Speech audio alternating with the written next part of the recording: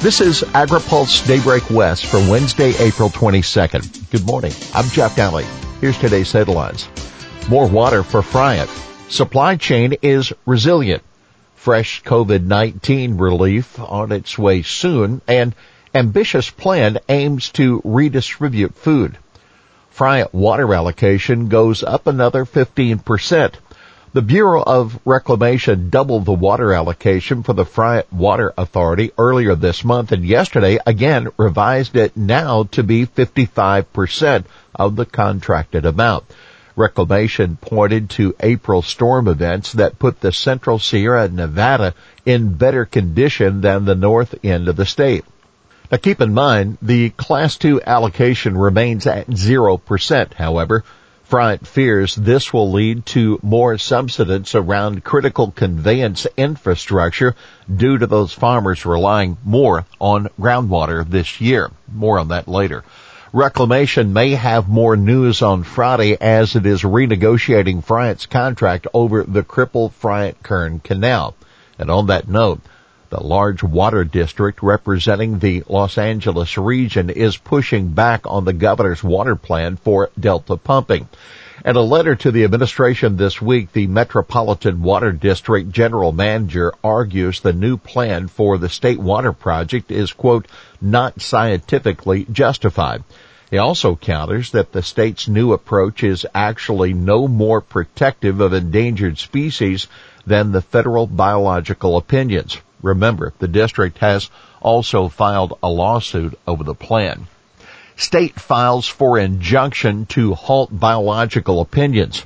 California Attorney General Xavier Becerra yesterday requested a preliminary injunction to immediately stop federal agencies from implementing the new biological opinions. The state is seeking to stall the pumping plan as it pursues a lawsuit against the Trump administration plan. Remember, Becerra and the Newsom administration filed the lawsuit in February, arguing the actions violate state and federal endangered species acts by harming vulnerable fish populations in the Delta. Keep in mind, 2 weeks earlier, a federal judge denied a similar request by environmental groups in a separate lawsuit. Supply disruptions are little reason for alarm, say UC economists. Professor Dan Sumner and other economists with the UC Agriculture Issues Center write in a new paper that despite worrisome but understandable disruptions due to COVID-19, the nation's food system is resilient. They looked at the immediate challenges on the supply side of the food chain. This means switching from restaurants to retail, maintaining worker health, and ramping up production for high-demand items. While sectors like canned fruits and vegetables can make the switch quickly, adapting the supply chain for in-shell eggs can take months. COVID-19 outbreaks among farm workers could be devastating as well, the economists warn. Localized outbreaks could shut down farms and regions as they have for some meat processing facilities. This will be a challenge for processing lines that run through the summer and fall. They point to new bills in the legislature as potentially protecting and incentivizing farm workers. The coming months will see more uncertainty, they find, but nothing in the data or underlying economics suggests that there will be a lack of healthy, safe food available, they conclude. In national news, President Trump reassures farmers on H-2A. President Donald Trump is reassuring farmers that his temporary ban on immigration won't affect their access to labor. The White House hasn't officially confirmed that H-2A is exempt from the ban, but at the White House coronavirus briefing last night, Trump said the farmers will not be affected by this at all. More PPP funding may not last long. A fresh round of assistance from the Small Business Administration should soon be available to farmers. On Thursday, the House is expected to clear an agreement to provide the Paycheck Protection Program with another $320 billion. Farms also will be made eligible for the SBA's Economic Injury Disaster Loans. EIDL provides recipients with what are essentially $10,000 grants, and businesses also can borrow up to $2 million. The Senate passed the $484 billion bill by unanimous consent yesterday. Keep in mind, the Farm Credit System is concerned the new funding for the PPP's forgivable loans won't last long. Todd Van Hoos, the CEO of the Farm Credit Council, said the expectation around is that it will maybe be 72 hours. I don't see it lasting 4 days at this point. USDA aims to quickly deliver household-size food boxes. USDA is pursuing an ambitious and novel plan to deliver household-size boxes of food around the country starting next month to deal with the surplus of meat, milk, and produce on the market. Under the plan, which has hallmarks of Ag Secretary Sonny Perdue's Harvest Box proposal, the boxes would be delivered to food banks and other nonprofits and handed directly to needy recipients. Food banks often don't have refrigeration and are now short of volunteers due to the COVID-19 crisis.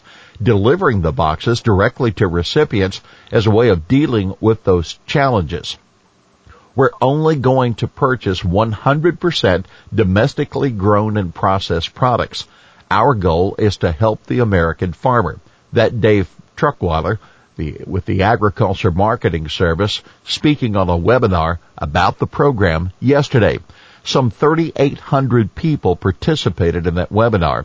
Delivery of boxes will start May 15th and run through the end of the year. Now take note, Harvest boxes were supposed to substitute for part of a family's cash SNAP benefits. The new food boxes won't do that.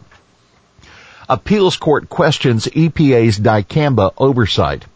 2 members of a 3-judge panel of the Ninth Circuit Court of Appeals seemed receptive to arguments that EPA had not properly evaluated dicamba when it renewed its registration for 2 years at the end of 2018. At a hearing yesterday, the judges closely questioned attorneys for both sides in the dispute, but made clear they were aware of the extent of damage to crops, mostly soybeans, in 2017 and 18. Circuit Judge William Fletcher, for example, mentioned huge amounts of off-field damage caused by the herbicide approved for use in soybeans and cotton in 34 states. Judge Margaret McEwen said there's a lot of evidence in the record that you can't follow the label even. Plaintiffs in the case, including the Center for Food Safety, argued EPA had not sufficiently characterized the risk of dicamba to crops, trees, shrubs, or on endangered species. Attorneys for EPA and Monsanto argued that EPA sufficiently studied the risk of the herbicide. Monsanto attorney Richard Bress warned that blocking the registration would create chaos in agriculture this year. Here's today's He Said It. I'm eating as much ice cream as I can to help, but admittedly, that's creating some challenges for me personally. That Chris Voll, referring to his goal of helping dairies right now by increasing his own consumption. Voll is a Danish trade advisor for biogas and waste stationed in Washington, D.C., and was speaking in a CDFA webinar yesterday about dairy methane reduction. Well, that's Daybreak West for this Wednesday, April 22nd, brought to you by FMC. For the latest news out of Washington, D.C., visit agripulse.com. For AgriPulse Daybreak West, I'm Jeff Daly.